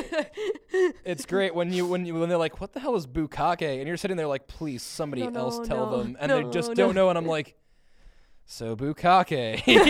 For those of you who didn't grow up with the internet. This is a really weird side story, but I just got back from Japan about 6 weeks ago. Oh no. And there was... It's not going where you think it is. Oh damn! Good. I did not get bukkake done. Just get off the plane. Like, Is that- welcome to Japan. Is that the proper usage? Bukkake on? I don't know. I am very proud. Bukkake is a verb. Yeah, would you just say bukkake? I am proud of my ignorance of the conjugation of bukkake. But it was like my last full day in Japan. My friend had left before me. There's this one street called Takashita Street, which is like 3 blocks down basically an alleyway. And the best part of Japan is the alleyways because they fill them with nothing but stores. There's every single alleyway in any major city they use all of their space because it's a lot of people in a small country. Yeah. So there's no such thing as like an alleyway that's just garbage. It doesn't exist. It's all alleyways have shops in them. It's amazing. That's cool. But there's this one area called Takashita Street between Shinjuku Station and Shibuya Station. I forget what the actual Shibuya. Shibuya is where the like biggest I love like that the song in biggest the music, the man. biggest multifaceted crosswalk in the world is right next to Shibuya Station. There's I forget what the name of it. There's one stop in between the two of them, right next to the area with the Meiji Shrine. But on Takashita Street's where all the kids that dress up in like weird cosplay hang out. Sweet. And I didn't really see any of them, but there's this. I was wandering through it and just looking for stores, and I got really hungry and went down into this like underground udon store just to get like a nice bowl of fast food udon. And I was looking at like their like your number 1, your number 2. So like there were only like 4 choices of basic things because my Japanese is not very good. It's very basic conversational. I didn't know enough to like specifically order stuff. But like the 4 basic options, 3 of them had the word bukkake in the name of the item on the menu. No. And I was like, surely there's another context for that word. No. Nope. But I don't know what it is. No. And I was like, I'm not going to say gonna the get word bukkake the out one. loud to these Japanese people. I'm not going to do it. So I ordered the only thing on the menu I could find that didn't have the word bukkake in it. I was like, I'm not going to order like the udon taco bukkake. I'm not going to do that. Did you then look up what I'd that love it- means? No, I just never thought about it again. I'd love if this is some weird obscure udon shop that like you don't know, but everybody just like stands there waiting for some tourists to be like, order one of the 3 things so we can jizz on your face. order the you bukkake dumb udon. American. Like, but my don't know mind if it goes was. to like, is it like sprinkler flavored udon? Like, what is What is the the like possible other meaning? Right. Like, is it sausage flavored? Like, I don't know. I Where don't did know that- either. Where did that word come from? Kids at home, Google what flavor is bukkake for us. No. And all the pictures looked the same because the nice thing about Japanese restaurants is there's always pictures. Always Right. pictures. It's great. Right. Just if nothing else than for tourism reasons, they're like, you can always just point. It's really It's like easy. a Denny's on every block.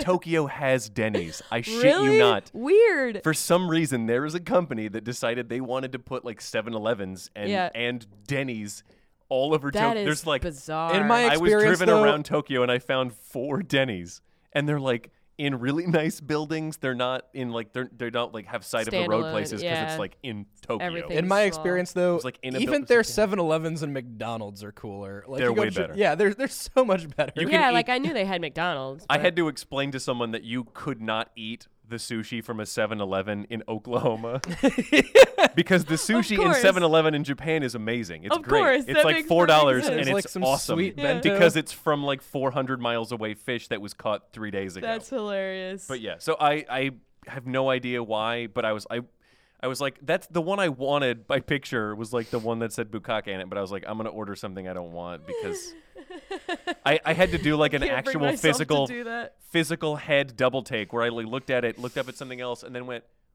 what did I just read? And it said, yeah, it was like udon something bukkake. Nope. I don't. Anyway, so that's my Japanese bukkake story. Which, if I just call it my Japanese bukkake story, sounds way different. Yes, it please, does. kids, go Google what We'll find out flavor. what that flavor is. I'd imagine it's salty. What? I bet the follow-up Did question. you just try to glide past that into a segue? Yes, I did. So, do you think at a restaurant that serves this bukkake, do they ask you like, where do you want it? oh no. In the bowl? And they mean like on the side, and you're like, it's just not in my hair. Oh, usually everything comes on the side. Everything is pretty build your own over there. Nice.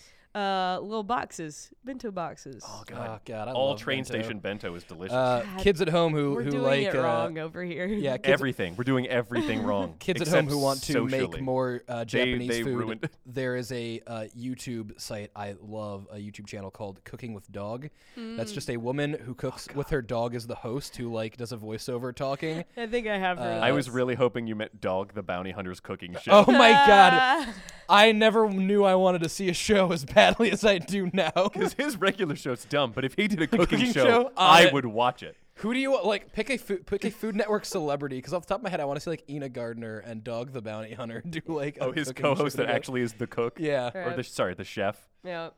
I was Anyway. trying to think of like what What were we his like news subtitle would be. It would be like Dog the Pastry Chef instead of Dog the Bounty Hunter.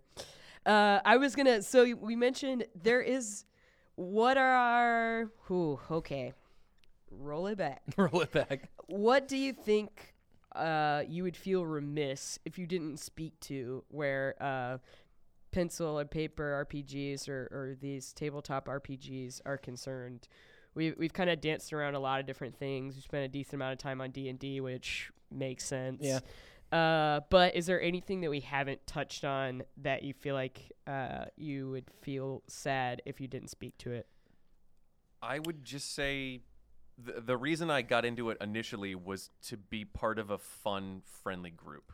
Like the game, like I kind of I don't know which one's which. I don't know if I came for the game and stayed for the people I was playing with, because I was doing it to just hang out with my brother's friends, who I thought were way cooler than my friends. Right. And they were only like 2 grades higher. But when I play games like that now, or when I did it in high school or in college, it was always me. It was like we wanted to hang out, because I was from Oklahoma, so you either go to the mall and see a movie, or you just sit in someone's house and do nothing. Straight And up, we were all, South Carolina. We were all, like, it was mostly the theater kids, and we were all big nerds and theater kids. So we'd be like, oh, great, we would just have an excuse to hang out with a big group of people and do something that was free. Yeah. Basically. Mm-hmm. And then it helps if you can get really, really into it if you're a nerd and like really complicated games. But I'd say if you think of D&D and your first reaction is like, well, I'm going to not do anything for 30 minutes and sit and wait for my turn and listen to people argue about rules, like, sometimes that happens, but for the most part, it's as fun as like playing Fiasco. Mm-hmm. And if you just like can get over the weird stigma of like, you don't have to do a character voice, because it seems like intimidating, because there's so much stigma around D&D and types of people that play D&D. Like, the people I play with are pretty normal people. We kind of turn into big, huge dorks when we play the game, but they're all well-adjusted people who have like jobs. Right. It's more fun because I've quit D&D games that I loved the game, but I didn't enjoy the group of people. Yeah. Sure. And it's more about the people you're playing with than it is about the 100%. game. The game facilitates having a good time with friends. Yeah. So if you looking for an excuse to be a big nerd geek dork and spend a lot of time with people you genuinely enjoy the company of, and kind of throw caution to the wind, and if you want to be a big bombastic character, or if you just want to be like, I'm the quiet rogue who just does the math in the corner, that's perfect. You can be whatever you want to be. That's the beauty of it. It's very inclusive, as long as you just, treat all the other players with respect, because there's always that one guy who wants to kill everyone else in the party, and we don't understand why. Don't feel bad if you're the game master to kick those players out. Like, Don't let that happen. If it's not for your group, do not feel bad. Even if you like the person, if it's detrimental to the health of the group itself. Group dynamics are very important. Yeah. And if there's always like one person who's just like steamrolls the whole thing and always makes it about their character and tries to like backstab other people or steal from the, like, it's usually always the guy who wants to play the rogue, who's never played a rogue, but is like, I refuse to play anything else because I want to be an asshole. That also sounds so much like being on an improv team. It's kind of. Right? It's a big group of people, and then one guy who's or one person, because it doesn't have to be a guy, that's just like doesn't really gel with everyone else trying to have a good time. And it's really more about just having a good time, and the game facilitates that. And you can bend the rules. You can say like magic doesn't exist. You just have to have a good GM and people who really just want to hang out and have a good time. I will and say, then drink. Just get old enough to where you can drink, and then drinking really facilitates it. I'm gonna second what Brendan said. This is a community-based game. It's about storytelling as much as it is about like fantasy or combat, and it's just about friends who want to hang out and just like shoot the shit and have a good time. I will say, as the biggest tip I could give to players who have played or who want to play and just can't find the time, or a group, you just have to make it a priority. And I know that sounds kind of obvious, but It's really not. If you try to plan around like, okay, well, when can we all meet this week and when can we all meet next week, and you try to have everyone build the time to play around other people's schedules, you will never play. You will never play. You have to pick a date that people can play and make regularly, and you just have to make it a priority and make everyone at the group have it as a priority. We're playing Sunday nights, we're playing Tuesday evenings, or even if it's once a Saturday month. mornings. If you're like, it's the first Monday of every month. If we're that busy, just put it on your calendar, hit repeat event. I recommend, though, I mean, it might work better for you than it did for me doing monthly events, but I say play weekly because if you do it monthly, you can totally do it, especially if you have a group of committed veterans. But if you don't, if you have like a lot of new people, they're going to get there every month and saying, okay, what did we do last time? It's hard to build steam. Why do we care about what we're doing right now? You'll forget. You got to do it every week, and you just have to... Screw that, every day. Every day.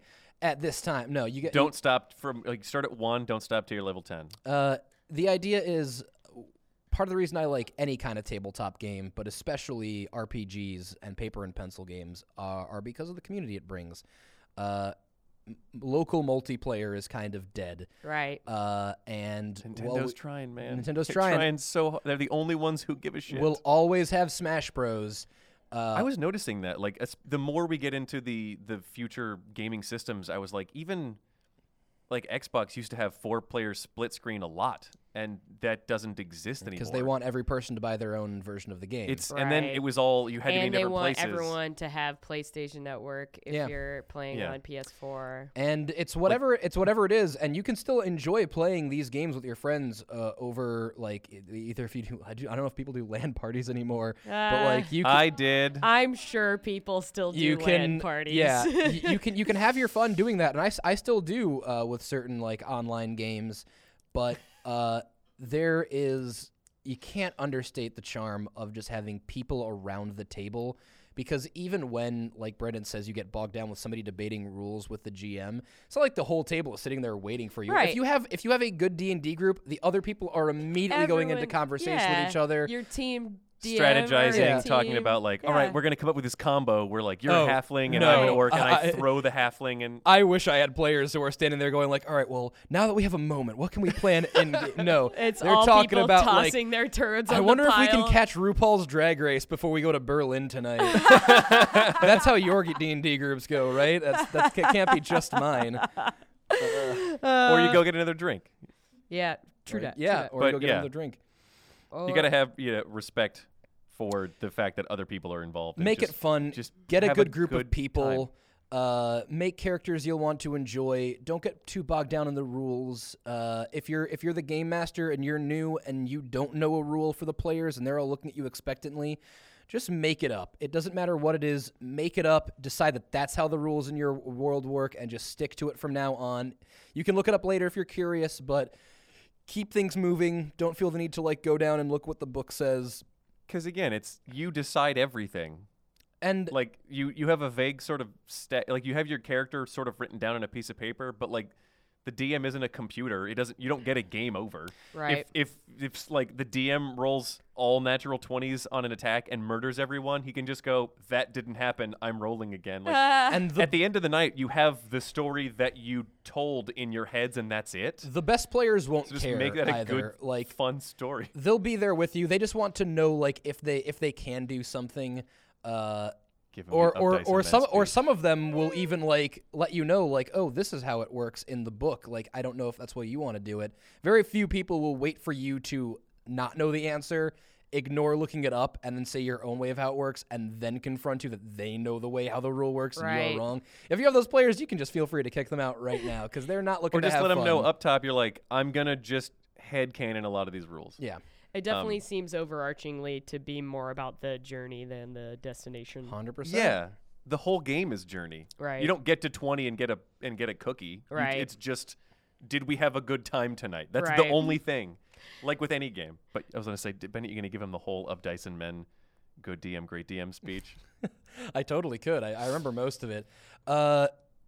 don't be afraid to cheat is the moral of that whole speech I made back in the day. Being DM is hard. Yeah. You got to take care of everybody. But ultimately, yeah, you're only there to make sure everyone's having fun.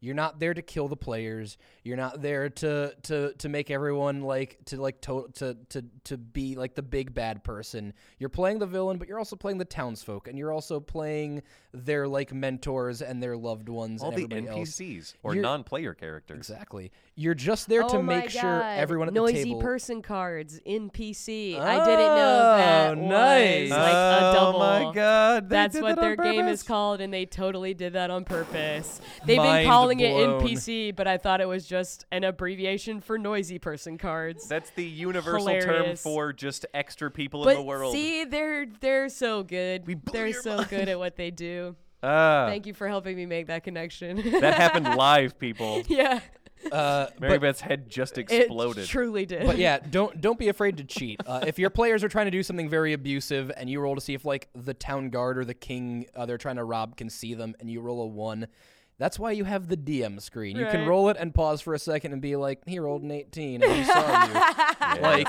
don't do it just to screw the characters over. Let them get away with stuff more often than not, but Yeah. at a moment where they should not be able to get away with something like this in the world, If they try to pull some crazy shit. like, they will have just as much fun if they know there are consequences, if they know there are none. Right. Trust me. Like children. Like children. You kind of have to treat them like you're raising good children. Awesome. Establish boundaries early. I think a lot yeah. of what we were just talking about will dovetail in nicely to this last question. But how do you feel like your love of paper and pencil RPGs has influenced you creatively, and then kind of overarchingly in your life? I know we've talked about this a lot, so just tie a little bow on it. For me, because I do a lot of writing in my spare time, and as I mentioned earlier, I've got a lot of my headcanons.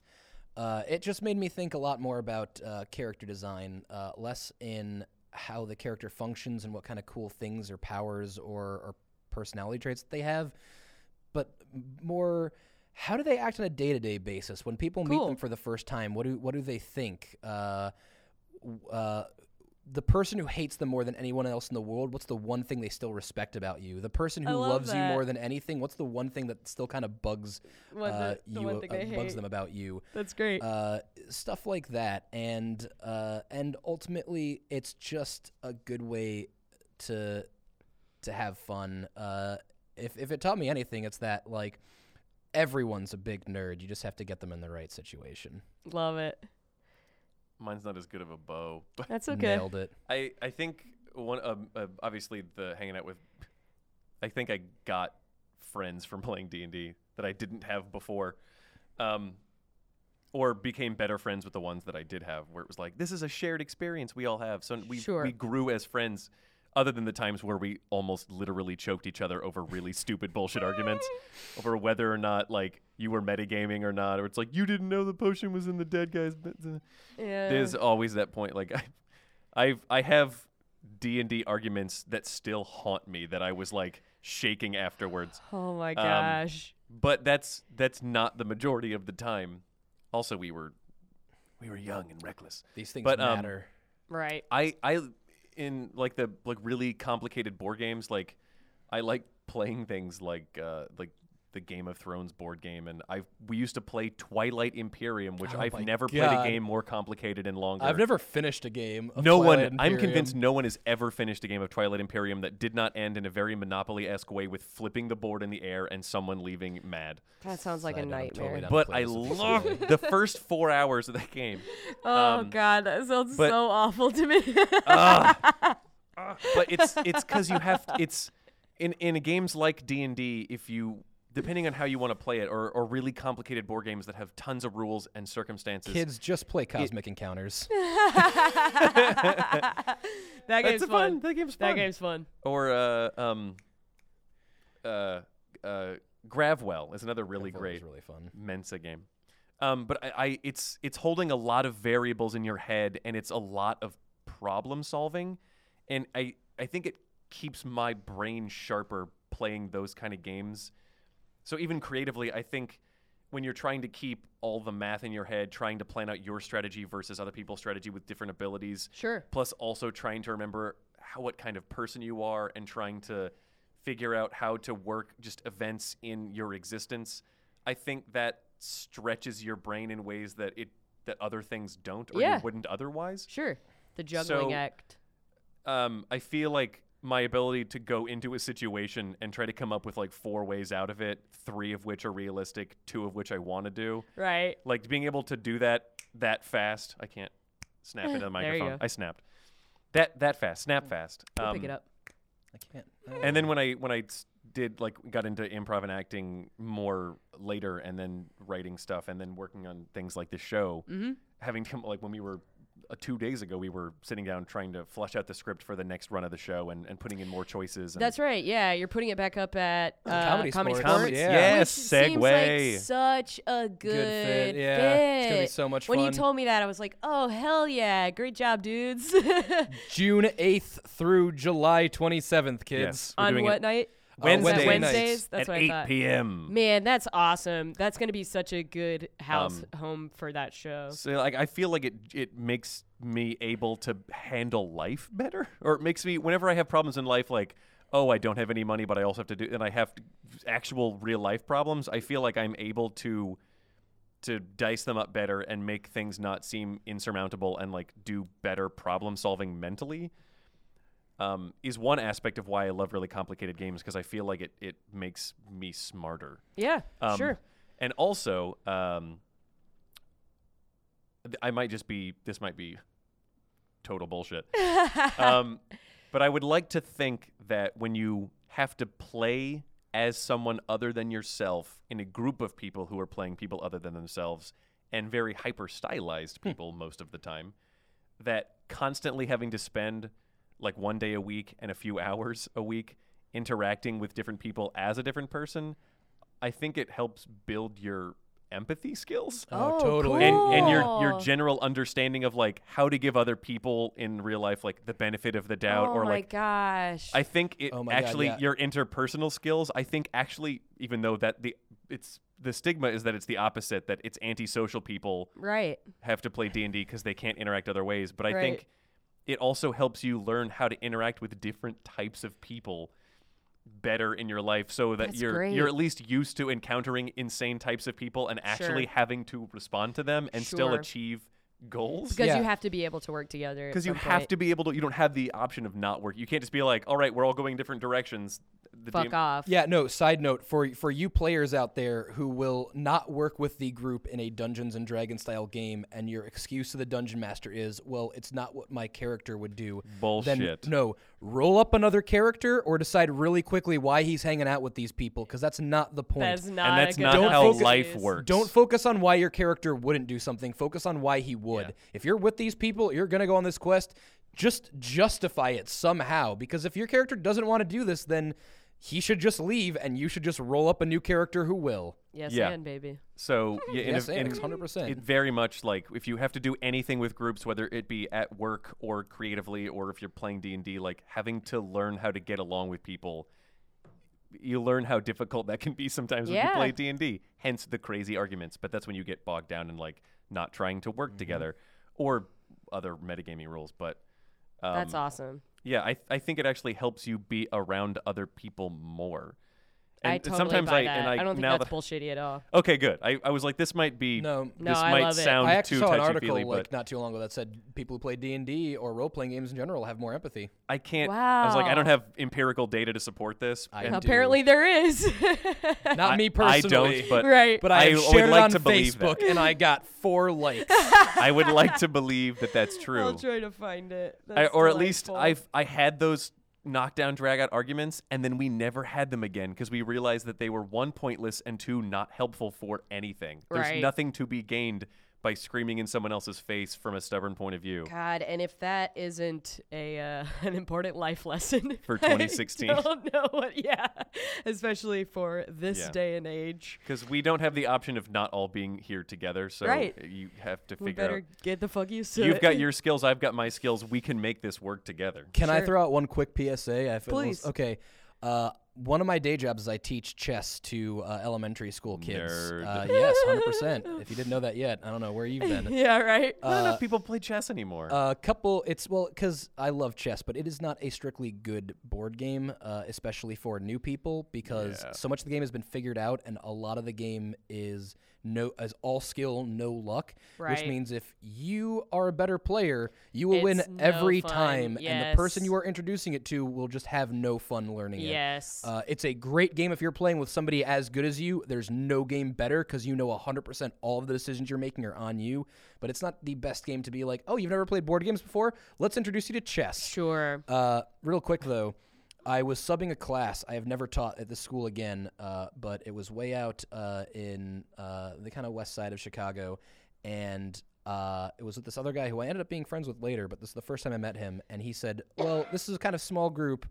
I'm going to be with all the little kids. There are just 4 older kids who always go in this corner. Just watch after them. And I said, great, that sounds like an easy hour to do.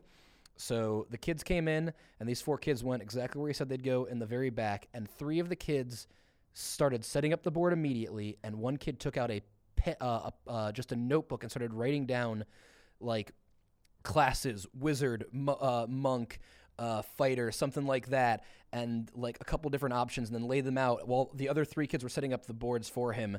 And then one of them would be like, okay, I'm going to be the mage. Okay, I'm going to be the monk. Okay, then I'm going to be the thief. And then they started playing chess, and he's like, all right, you're in a forest, and you come across a hole in the ground. What do you do? And they started like talking through it, and I went up to them. I was like, is this because they were playing chess? I was like, is this part of chess or just on top of it? And they looked at me kind of scared because they'd never seen me before. And they're like, it's on top of it. Is that okay? We're still playing. And I was like, yeah, do you guys? Like, as long as you're still playing, that's all I'm paid here to do. So I kind of like walked away, and I came back later, and they were like in a town. One of them was like in a fountain doing something, and I was like, I have to ask, are you guys playing D&D? And one kid asked, what's D&D? No. And the other kid who had the notebook immediately responded, it's Dungeons & Dragons. The story behind this kid is his dad played Dungeons & Dragons. It had like a weekly group, but the kid asked to play, and the dad kept shutting him down and saying no. So just by watching his dad, he kind of just invented the rules himself that he does and started introducing it to his friends. And I was so heartfelt over this kid. I was like, if I would have known you existed, I would have like brought my books. I would have donated them to you. Seriously. Do you get picked up by your dad after this class? He's like, no, I wait for 2 hours in an aftercare thing. And I was like, then I can't stay over. Yeah. But I wanted to lecture his dad, like, and be like, play with your kid. Even if you don't want to, like, I get not wanting to bring him into your friends group because you guys do your adult thing. That's fine. He's but turning other games into D&D so that he can be like you. Play with your kid. Like, invite him and his friends over some like Saturday afternoon and dungeon master your son through a campaign. Let him do your dialogue. Let him sit in your lap. He clearly wants to play. That was the moment I knew, like, I'm gonna play D&D with my kids. Oh, man. Your kids are gonna fucking hate it. It's very possible. Just cross your. If they're into it, you'll play it with them, and if not, you'll have to figure something else. God, Dad, I just want to play football. Jeez. Like Patton Oswalt's bit about how he's like, my dad was an army colonel. Look at me. He's like, my kids are gonna ruin my life because I'm like potbelly man boobs D&D. That's my PSA. He's like, my kid's gonna be like jacked, like muscle, but he's gonna be like, yeah, threw your Blade Runner gun up on the roof. Nerd. My kid's gonna beat the crap Parents, out of me. That's my PSA. If you have a hobby that you are passionate about and you see your kid wants to play and you don't want to introduce them to quite your group because that's your kind of personal time, I get that.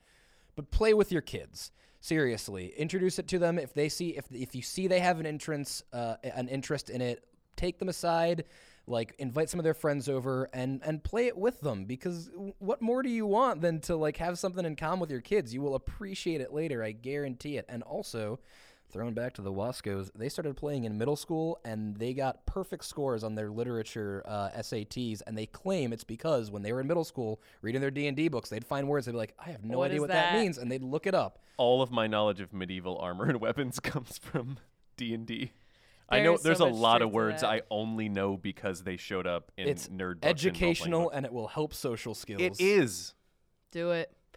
That was a really sweet little PSA / anecdote. Bennett. I'll never forget that kid. To close this How with. old is this kid? he couldn't have been older than what's 5th grade, like 10? 10-ish, Yeah, yeah. 10, 11. He couldn't have been older than that. And I'm not even sure he was at 5th grade, but man, I was always upset I never went back to that school because I would have brought that kid stuff. Yeah, because at the drop of a hat, you'd be like, "Here, please take all of this. Yeah. I don't need it. Since you then, do." Since then, I've always wanted to like go to a school and do some like after school Yeah. tabletop Titans kind of thing. I'm sure there are places around that would welcome that. Yeah, Thank you guys so much for coming. pleasure. Thank you for having us. Yeah, this is fun. Of course. Best of luck with the rest of the shows at Public House, and then you Yes. have one more. We have tomorrow because we're recording this on a Saturday. Right. Yeah. So I doubt they'll. Get It'll this. be up Wednesday. So Yes. So after this comes out, we'll have one more on May 22nd. 22nd. May 22nd. 22nd is our last show. Sunday, May 22nd at 7 p.m. at the Public House Theater is our last show of that run. Then we have about 2.5 weeks off, and we start our comedy sports run Wednesdays at 8 p.m. at June 8th through July 27th. Very cool. Fight Quest, a choose-your-own-adventure fight show starring Bennett Decker-Botero and Brendan Stallings. I shouldn't have done said your my own own name, name. yeah. Let's do that. Come on, man. Bennett Decker-Botero. and Brendan Stallings. Where's There you my? go. I need my horn. I need my It's over there. There you go. We got the bell ring. ding. There's Thank a you bunch guys of so sound effects. much. I love you, and I mean that. I mean, thank We you. love you too. Flaming red, flaming red, flaming red, flaming red, flaming. Walking in my red shoes, get so worn out. I'm walking in my red shoes, my soles are torn out. I'm walking in my red shoes, holy Jesus. I'm walking in my red shoes, man.